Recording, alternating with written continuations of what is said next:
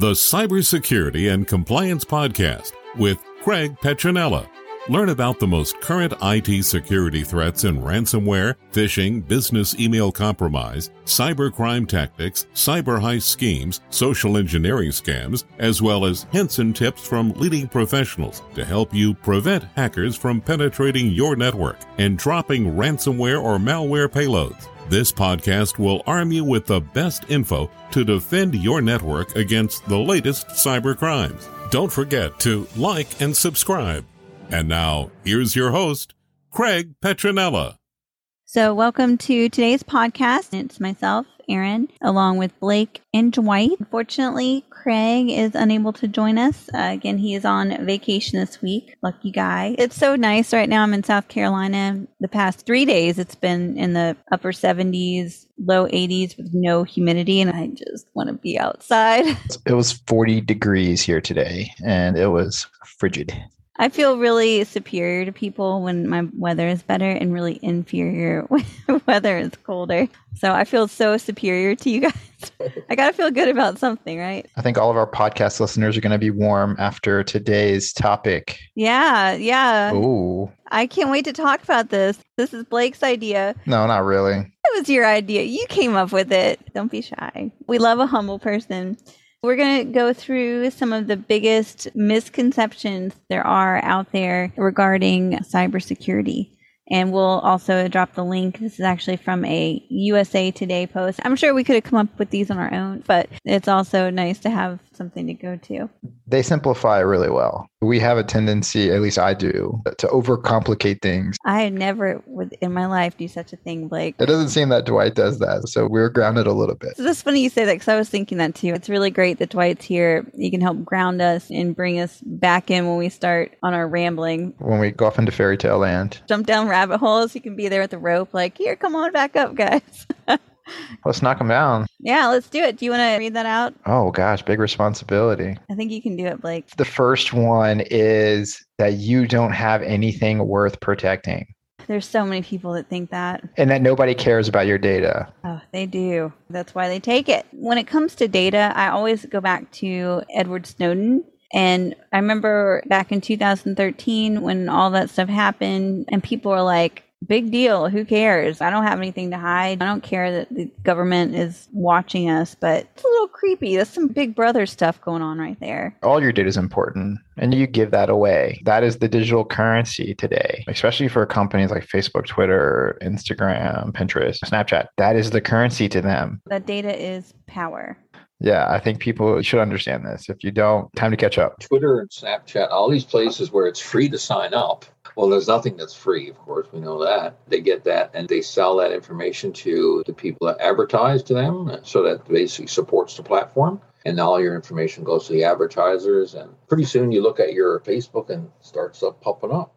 I think I heard somewhere the things that are free that cost the most. I heard that somewhere and it really stuck with me. I know we talked about it, Blake, the Cambridge Analytica. Cambridge Analytica is a data analytics company, and they were using data sets that were provided by Facebook of voters to create campaigns for their political fundies. For example, there was rumor that Trump had used them. There are people that actually went to court and testified about the ways that Facebook did that. Yeah, and Zucks had to answer to the Congress about that because how did Cambridge Analytica get these data points on Facebook users if it wasn't provided by Facebook? That was the huge scandal because people were using this as weapons to create hate, anger, fear, and frustration at the political parties that they chose. It's pretty scary. I was actually talking about that today, ironically, because somebody asked me about it. I just looked it up. The documentary is called The Great Hack. Yeah, that's a good one.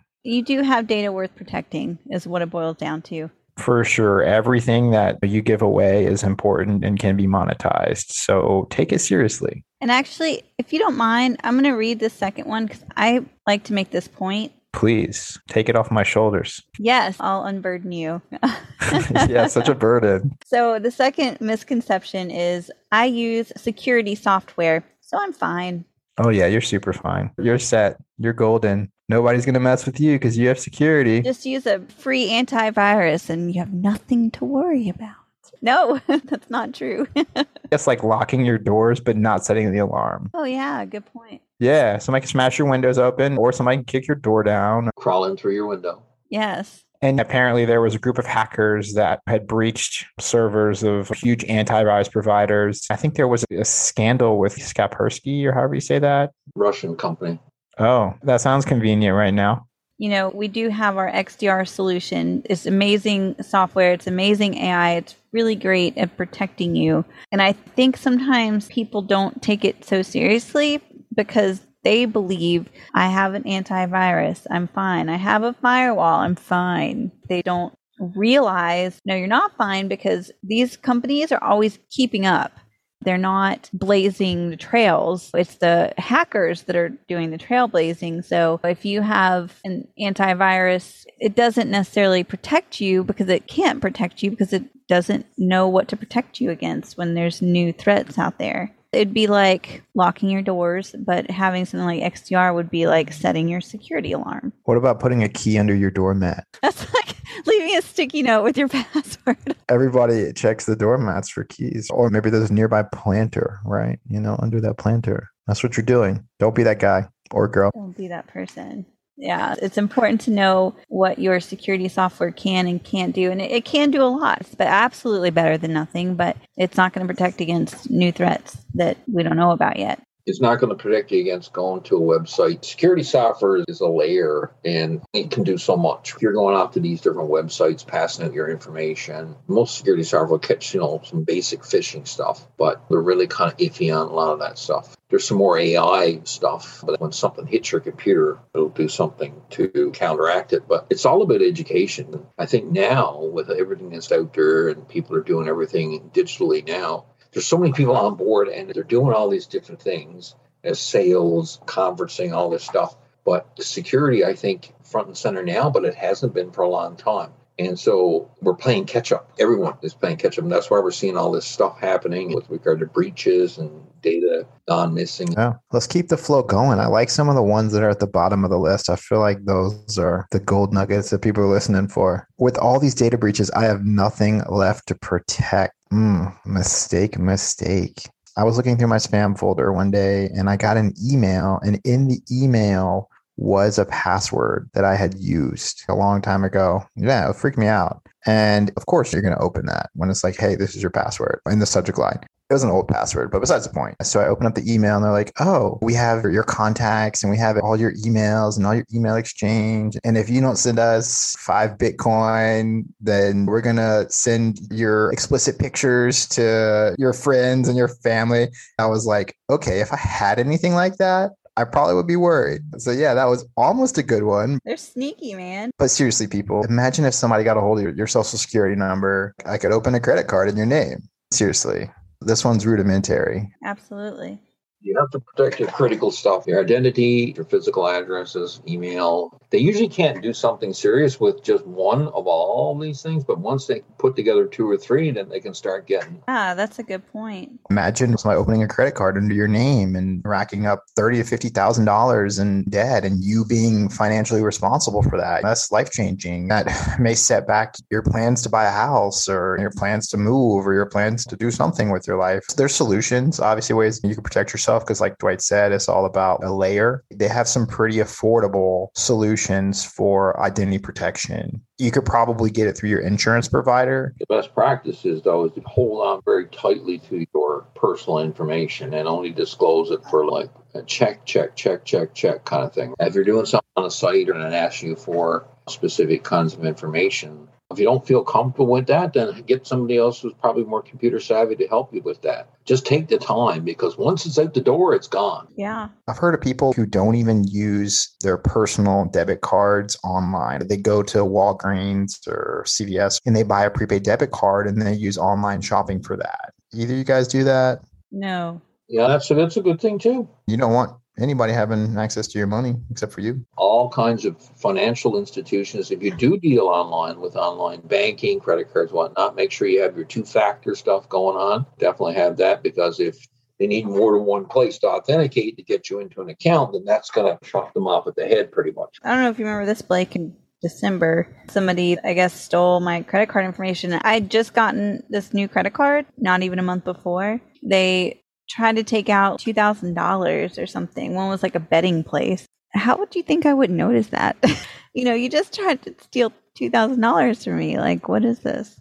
You know what I do? I lock my card 24 hours a day. It is permanently locked. And literally right before I'm about to go to checkout, I will turn it on and turn it back off in the app. A lot of banks can do that. Check with your bank. And sometimes my card will get declined. It'll be embarrassing for a second. I'm like, oops, I forgot to unlock it. A lot of times too, when these scammers, they purchase mass amounts of credit card numbers, they're just running through them. So they're trying to buy something on Amazon. And as soon as that card gets declined, what do? They delete that number because they've got hundreds more. I don't want to give them a reason to keep my number around. So number 4, Dwight, you want to read us number 4? For phishing scams are becoming more sophisticated as hackers infiltrate companies, CEO personal accounts, and even government agencies. Phishing scams have skyrocketed during the COVID-19 pandemic. Of course, they have. Anytime there's any kind of a major event going on around the world where it's a natural disaster or whatever, scammers always pick up on that stuff, right? They pick up on people's compassion and passion and willingness to help others. And in those times, there's a lot of it. Very realistic looking extortion scams are making the rounds. The subject contains your email address and a password that looks familiar. The scammer says, unless you pay up, they'll release a video of you that you took in your webcam when you visit a porn site. Don't buy it. The scammer got your email address and password from a data breach. If you're still using the combination, it's best to change your password at the very least. It's not always as simple as unfamiliar account reaching out to you with bizarre messages trying to get you to click on a link. Sometimes they use familiar faces against you, which leads to the next myth. Phishing scams are getting a lot more focused. It all depends on how much information they have on you, like your address, if they have access to stuff like your Facebook. So the more information they have on you, the more legitimate of a phishing attack they can put together on you. Sometimes they would be very generic and looking and go, it's a scam. Or other times, a lot of people will look at it and they'll just dive right into it because it just looks so legitimate. And a lot of people don't know about checking on links or just looking at when you hover over with your mouse, right, to see where this thing is going. For instance, those very common ones are the bank ones. They'll send, you need to contact your bank to do this. Please sign into your bank account. So everything looks legitimate. And you look at it and you go, this link, this is not going to Fargo. This is going off to some number with a bunch of characters. So we can always check that. So there's ways to check ourselves in these situations, but they are getting very more targeted, a lot more complex, and a lot more legitimate looking. And that's one thing I've always wondered about, especially now, seeing you get a smishing text and it's like, single girl, they spell single wrong. And you're like, you really couldn't just have somebody look that over real quick? Spend 5 minutes editing this or meet somebody that can speak English and probably do a lot better. Well, that's the thing. They're scamming on such a large scale. If this scam doesn't work, they already have 10 more in their back pocket. Why not be as efficient as possible? If you're going to try to scam people, you're going to get a lot more people. I don't know. I would think that the same person that's looking at the grammar of the scam would be the person that doesn't click on it. Or isn't going to be their target. Maybe they're using it as a way to weed out people. Sure. Yeah, that might catch on. Could be. Yeah. Also, what he was reading, it sounds exactly what happened to you. Verbatim. Yeah. So number 5, this is another big one, I think. My friends on social media won't hurt me. Oh, but they do. My Facebook got hacked and it sent out inappropriate messages to hundreds of people. And I was watching it also happen in real time. It was really crazy. And then it took me a while to get everything situated. They will hack your friend's account.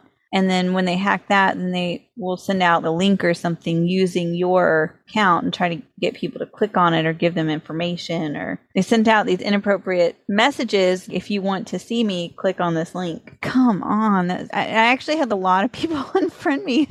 Which I don't blame them, it's like, what is wrong with this girl? But I guess they didn't realize that I got hacked. I thought it was obvious, but. The biggest one I remember is the Facebook one. Send me money, I'm in trouble. If you take away anything from this, if any of your friends on any of your social media send you a message that is just completely out of the ordinary, you should, first of all, maybe be concerned about their mental health, but also don't click on anything that they send you. Message them, send them a text to a phone number. That's what I do. I'll text my friend and be like, I think you got hacked. Yeah. But don't click on anything, especially if they're acting weird. If you haven't talked to that person in 3 years and then all of a sudden they send you a message saying, hey, look at my nudes, click here. If you haven't seen them in 10 years and they're a high school acquaintance and all of a sudden they're trying to get super friendly. There's that other one that I get a lot from my friends who've been hacked. Is this really you in the video? Oh man, this looks embarrassing. Anything that's trying to get a strong emotional response out of you is likely to be a hack. My hidden inbox is full of Filipino or Asian women that are like, hey, beautiful, hey, sexy, want to be friends? And I'm like, how do you even find me? I am just a normal guy and I'm not going to send you money. So don't try. Don't even try it. Number 6, hackers are mysterious and scary figures. Ooh, yeah. It talks here about stock images of hooded people hunched over computers with Guy Fawkes mask and stuff like that. They're coming for me. That is true. They're normal people. The 5th of November, always to remember. Whatever they said in that movie, you know what I'm talking about. I haven't actually seen it. Oh, you have to see it. But no. So in one of our podcasts, it was super interesting. And we get a lot of calls from people that are in frantic mode, like, hey, my Facebook was hacked. And I think they're controlling my phone and they're controlling my Google Nest, my thermostat, and they're making it hot in my house. And they're turning my TV on. And hacking is more than gaining access to your systems or your data. There's a whole psychological side of hacking that nobody really talks about. Everybody knows about Jeffrey Epstein or some of these people that are grooming their prey. It's the same thing. There is a psychological aspect to it. And the person that is likely hacking you wants to, if they have contact with you or some form of method to reach you, there is a psychological side and they want you to feel helpless and they want you to feel scared. And that all goes back to them having an advantage over you, right? So when I think about a hacker, I think about someone that, first of all, either wants to do you harm in some way. Like I said, it might involve personal harm, or not personal harm isn't physical, but when your immediate circle of influence or whatever, with your job, your family, and then there's usually some purpose for it. So the purpose typically is a financial purpose, to gain some money, to extract cash from some financial revenue from a person and or persons. I certainly know with all the inflation that's going around, it's not in my budget to pay hackers. I'm sure a lot of people out there feel the same. A person whose computer is to gain unauthorized access to data or cut through. So basically, a hack, you're getting through all the security levels, whatever. So somebody breaches or gets into, I don't know, let's look at the power grid or whatever. What are they going to get in there and do that to disrupt the power? So there's usually hackers are usually dangerous. They're to be taken seriously. They get in, they can disrupt network traffic across the internet. They can start denial of service attacks against major suppliers, vendors. And of course, they were doing that. I think they were blaming it on the Russians or Eastern Europe for a lot of the logistics, transports, and courier systems that were getting attacked. FedEx, I think, and I think there's a couple other ones. And so trying to hit the logistics chain, which is very critical to every country's ability to function. I would say 98% of hackers' efforts are towards financial damage or some kind of disruption where it actually hurts or harms an individual organization. It could be a country, it could be a state, a town, it could be a school, it could be a bank, it could be a hospital. Like I know a lot of hospitals that have been hit by ransomware, and then hackers get in, and so that's ransomware. That's one thing. Then hackers can get in as well and gather all kinds of private information. So the hackers put all this stuff together. They launch these bots internally once they've been hacked or once their ransomware, their malware is taking effect in the network. They gather up all the private data and send it away. And then they sell it. Or they'll offer to say, well, like in a ransomware case, they'll say, well, we'll give it all back to you for $10 million. I've known the banks, a couple hospitals around here got jacked for millions of dollars. It's probably sad to say that they're likely easy targets. They're easy targets that have money. Why wouldn't they go for that? The cybersecurity hygiene is notoriously lax. You know, think of an MRI machine, right? You might have this old software on it and you're afraid to upgrade it, or maybe not even upgrade, but whenever you get like patches or whatever, these updates, people just don't always update it because it has the potential of making it not work. And they're not cybersecurity experts. A lot of people are in that industry to help people. They just want to do their job and they don't want to have to worry about that kind of stuff. And the hackers know that. So they use that against them. There's literally somebody that died. I think it was in Germany, but it was a hospital patient died because of a hacker or because of an attack. They know these things. And so, of course, they're going to go after easy targets with money. And not only do they have money, but they have to have that equipment working or people could literally die. Think about all the data that hospitals have too, social security numbers, medical records. You're in there. You are in there. And that's another thing too, talking about common misconceptions. I'm going to throw my own out there. Maybe it's not a misconception, but something that I think people don't realize that aren't in the industry is just how important dwell time is. If you've got a hacker in there for months versus a day, think about how much more information that they're going to get just sitting there watching and observing. Response is critical. Everybody's seen the first 48. Hopefully, the first 48 is the highest likelihood to capture a criminal or somebody that's missing. That's your window. All the evidence is fresh and you need to be on it. So yeah, response time is important. People need to realize when something's missing or something's been hacked or something's been compromised. You have a very short window of time. Not only that too, but in regulated spaces and different legal obligations and software that you may sign up for or that you utilize in your business. If there's been a breach of your data, you have to let your vendors know. And not only that too, but you have a responsibility to the customers that you serve to let them know. And a lot of regulated spaces, there is a window where if you've been hacked or you have any of your data that's been breached, you have to send out an alert or a notice to your customers within a certain period of time. Especially healthcare, government agencies. I look at it and think about it. Okay, so all these agencies where they have typically healthcare, I know here, they have a lot of resources to do stuff. So there's a lot of financial resources. Usually their IT departments are pretty well staffed. Really, you know what it goes to show me? It's basically human error or human negligence internally. That a lot of this stuff happens through because a lot of security stuff is just best practices, right? If you follow best practices with your operating systems, your network, your transfer of data, using complex passwords, not leaving sticky notes in certain places, all these different things, you narrow the hole where people can breach your network to a little tiny pinhole or less. A lot of times it's just negligence and people are lazy. When stuff like this happens, I don't know, but I'm sure a lot of people probably get fired. There could be people that end up going to jail because if you're in healthcare and you don't do your due diligence and somebody's information gets compromised or whatnot because of your lack of performing your duties. I'm not a criminal lawyer or anything, but I would think that there's probably some area there that they could probably ping you criminal. There is a vegetable that is really popular in cybersecurity. Maybe you guys can guess, but onions, layers, right? So onions have layers and layers and layers. And then you finally get to the core of the onion. I don't know what it's called, but yeah, you finally get to the core of the onion and every single layer, you cry. You cry. Hackers, some of them are persistent if you have data that they know is worth being persistent for. But the average Joe, me, or people that I associate with, they're not going to go through that onion to get my data because I have nothing. And that's another important thing, I think, when Dwight brought up about people being lazy, but also hackers are lazy. Hackers are lazy. They might be malicious and they might have no shame, but they're also lazy and they want to be efficient. I think that's important to understand is that if you do have at least some layers up, you're less likely to get hacked. That doesn't mean you're for sure not hackable necessarily.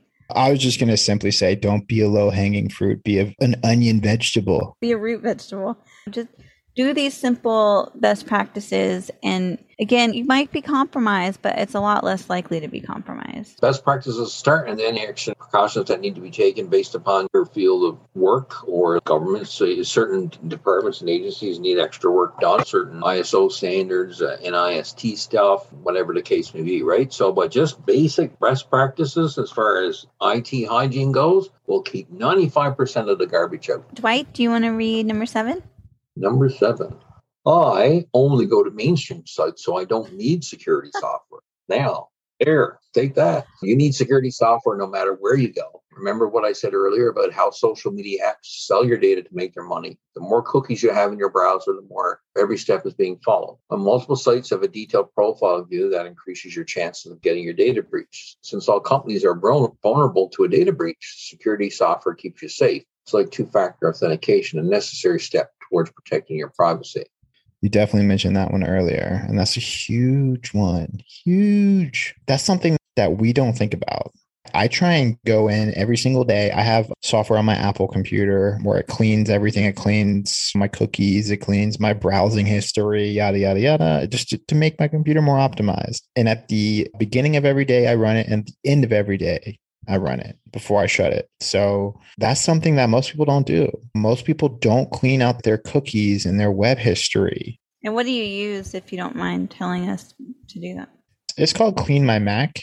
I've been using it for a while and it's pretty solid, pretty affordable. I've been using it for a long time. There's other solutions out there. I think one is CC Cleaner for computers. Yeah, something like that. Most people don't think about. True. Aaron, back to you. Number 8. On the spot. I use complex passwords. Ooh. So, oh gosh. Passwords are so complicated, or not complicated, but they're so important. They're just so important. Even if you found a good complex password, 'cause I used to do this. I'm like, nobody will ever guess this, right? So of course I reuse my passwords, but then I learned why that's not a good idea. And I kind of liken it to, it would be like handing out your keys, making copies of your keys and just leaving them around the city. Or if you reuse your passwords, even if it's a complex password, you're really asking for it. I saw this one, I'm in this little high tea meme page on Facebook, and me and Jonathan love to laugh at those, but there was this one video and it was posted up on a public notice board somewhere and it said free Wi-Fi. And then at the bottom, it had a little area where you'd rip off Wi-Fi password. It had a little arrow that said, hey, take the Wi-Fi password. And then somebody would go to pull the password, and then endless roll of numbers, letters, characters. It was maybe 30 or 40 feet that would come out. And I was like, oh my gosh, that is so accurate. It needs to be accurate. But no, this person crossing the street and the paper was still rolling. There's such misinformation about what is a complex password. Of course, like everybody's like, oh, numbers, characters, letters, an uppercase letter, a bunch of lowercase. Don't reuse passwords either. Even if you are using complex passwords, it's still not enough to keep you safe. And you can't leave them hanging around either. Even them in text files here and there, or even sticky notes or whatever. If somebody can pick it up and take it and go with it, then it doesn't matter if it's 23 characters long. Yes, sticky notes are not password managers. They are not. Anyways. Get this through your head. Do yourself a favor. Make sure your passwords are either in a password manager like LastPass. Gatekeeper. Yeah, Gatekeeper. Something nice and secure. You feel a certain level of. But if you just, like you said, if you're just casual with the whole thing, oh, I'm just going to write my password here and just save it here on my desktop. And it's called password file. Yeah. Password.txt. It's a shame to say, whenever I do an on-site and we have customers that have been with us for years, I have to say it because people need to know. And I'll go in and they've done all of our security awareness training. They are up to speed. They've passed. They've got their certifications and security awareness and yada, yada, the latest cybersecurity news and things they need to pay attention for. And then I go into their office and what do I see? A sticky note on their monitor with their password. Do you just want to cry? And then you go over and look at them and wink at them, right? No, I do what I'm supposed to do. I take it and I rip it up and put it in the shredder. Yeah. They know exactly what they're doing. And we talk about this. We preach this. You can't do that in regulated spaces too. You need to stop that. Stop with that nonsense. Yeah. I'm sure they're not the only one. They're just the only one that I know about. And that's probably the sad part. They need to stop with that. So let's do number 9. I know a fake voice when I hear one. I'm going to take over real quick. When we did our spoofing, right? And you did this too, Blake, when we called the employees at the financial institution. Actually, I didn't even call. You made the calls. You and BJ made the calls. And you actually talked somebody into clicking on a download button, right? Yep, I did. They actually have really good training. Some locations better than others. Some employees better than others as well. So if you're in a business with even just 10 employees, much less like 500 employees, you're going to be able to trick somebody. You don't know if a voice is fake. Like, especially Blake talking into his mic. You're not going to say no to that voice. Come on, let's be real. It only takes one person to compromise your whole business. Absolutely. But no, seriously, imagine the 10 or 15 years that you spend growing your business. It only takes one hack to take you down. Yeah, what's that statistic? How many? I think it's something like 95% of businesses are hit with a successful ransomware attack. small businesses. And the average cost of remediation for that small business is around $3.6 million. $3.6 million. And people complain about the price of cybersecurity, especially if it's not free. And what is it? An ounce of prevention is worth a pound of cure. It's so true in this too. And people are like, it's not going to happen to me. They're not going to go after a small business. Yes, they are, because they know that you think that way.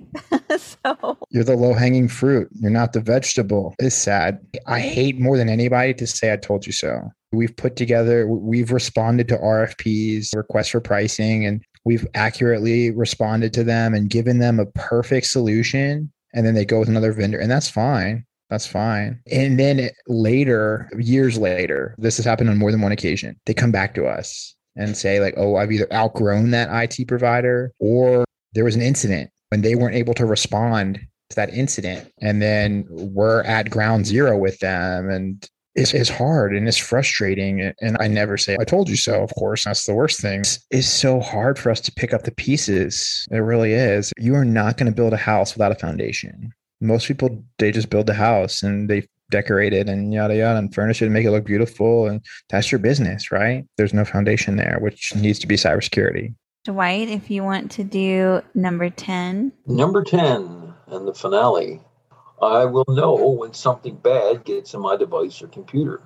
No, you won't. Yeah. So anyway, it's on the list. So cybercriminals' work is stealth. When they're doing deeds, there's no red flag that pops up. They have intricate ways of infiltrating your data. There would even be Trojan horses in the form of viruses lurking in your code right now. Now that you're aware of the 10 most common cybersecurity myths, you're better equipped to recognize misinformation spread by hackers wanting to keep you vulnerable. Remember, your data is worth a lot to cybercriminals, so take steps to protect it.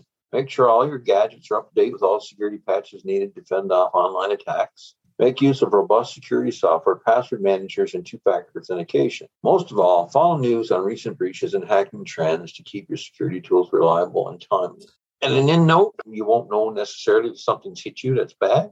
Sometimes you may, but your things can stop popping up all over the place. But yes, that's usually malware.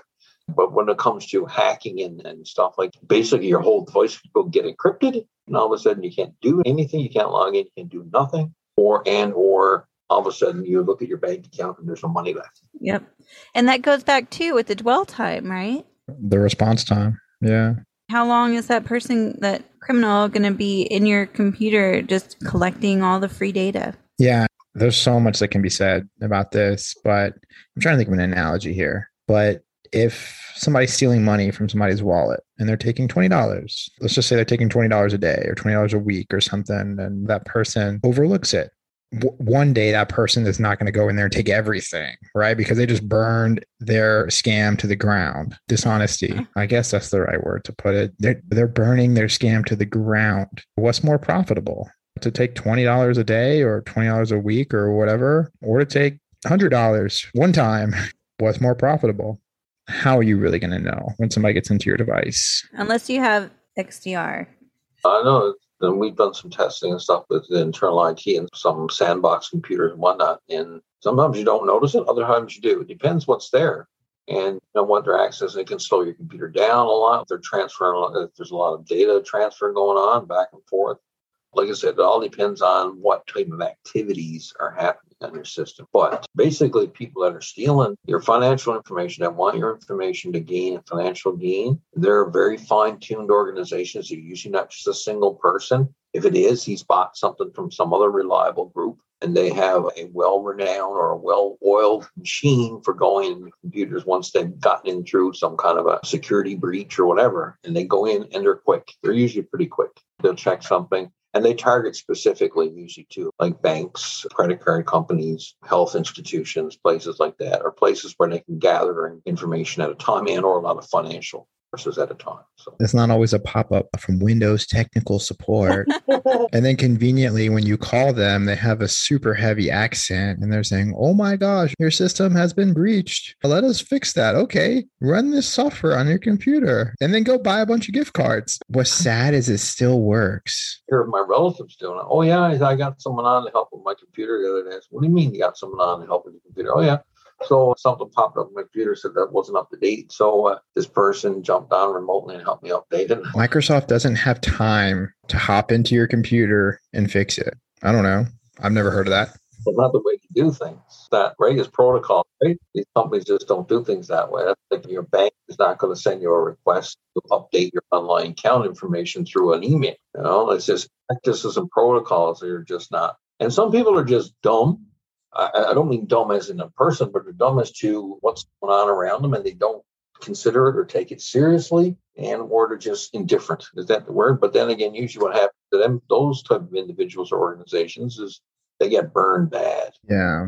And a lot of people aren't tech savvy. They didn't grow up in technology like I did, or you guys. Oh, no, I am not tech savvy. I didn't learn about this stuff until I started writing about it.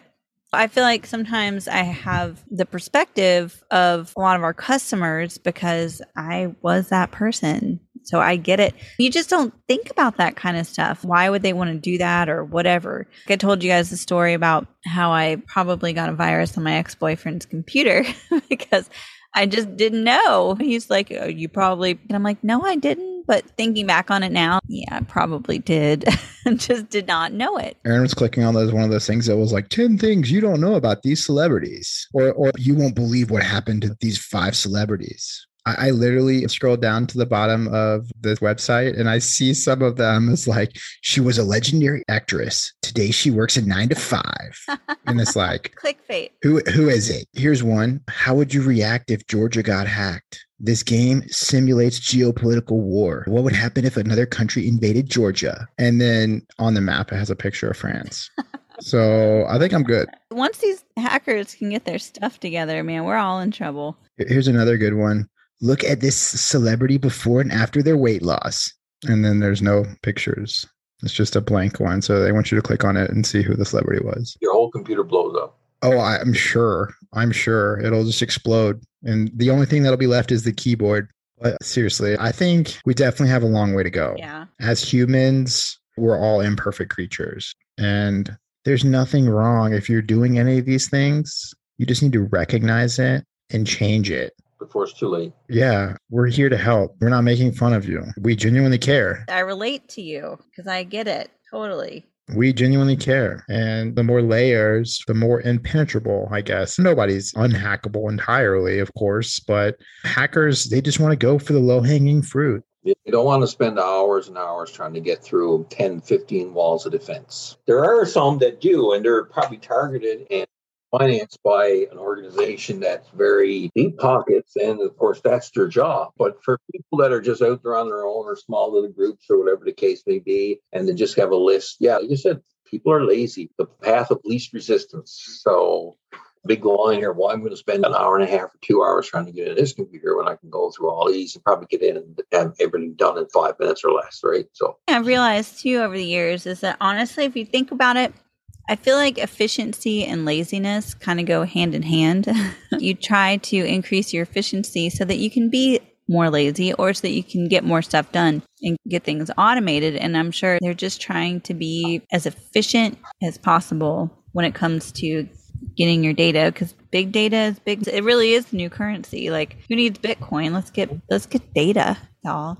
Everybody wants an easy paycheck and nobody wants to work for it. That goes back to human condition. If I could sit on the beach and live a life of leisure, that'd be great. And I wouldn't have to do anything for it. That'd be even greater. But yeah, everybody wants the easy paycheck. Are they wrong? I don't think there's anybody out there that wants to work crazy hard for their money if you don't have to. That's right. So we should probably leave it off on that. So our next topic we're going to talk about next, it's going to be similar to this, but instead of talking about misconceptions, we're going to go the opposite way. We're going to talk about some of the data and statistics that we found that is just completely eye-opening and that we think is really important for people to know. So actually, Blake, do you want to give maybe an example? Putting you on the spot now. Let's see here. So identity theft is up 42% in 2020. 6.95 new phishing and scam pages were created in 1 year, and 25.6% of all web traffic was made up of malicious bots. 25.6%. And ransomware attacks grew by 40% just during COVID. which as if we don't have COVID enough to worry about. And the huge ones, the hugest sectors are finance and insurance, and then manufacturing and energy, and then retail, and then professional services. But 23% of the hacks make up financial service providers. Yes. Oh, and this one's pretty important too. So we're going a little beyond the teaser here, but IBM says that your cybersecurity budget should be at least 9 to 14% of your overall IT budget. Okay, that makes sense. So the millions of dollars you're spending on computers, set some aside. Really good point. And that's something I learned about with CMMC is that they want you to set aside an amount. They want you to write down the amount to show we are taking this seriously. You're going to spend all this money on gadgets and devices, but you're not going to protect it. You might have your priorities a little askew there. Here's another one that I have to say. It's just going to explode out of me if I don't say it. But there's going to be an estimated 3.5 million unfilled cybersecurity jobs by the end of 2025. There is a shortage of good guys that are protecting people like you. There's a shortage, and hackers know that. There's not a lot that I regret, or I try not to regret, but sometimes I think if I had to do it all over again, I might would go into IT and cybersecurity because it's such a underserved. It's never too late. But I already have my master's. I'm good for now. I think Judge Judy became a judge at like age 50. So you're good. We're going to save the rest of this for next week because there's some good stuff. Good stuff. Yeah, that's for sure. All right. Well, yeah, good talk. This was a good one. Fun one. Have a great rest of your day, people. All right. All right. Talk to you soon. Bye. Thanks for listening to the Cybersecurity and Compliance Podcast with Craig Petronella. For other episodes and more information, visit PetronellaTech.com. Also visit our other websites, ComplianceArmor.com and BlockchainSecurity.com. Don't forget to like and subscribe. Thanks for listening, and stay secure.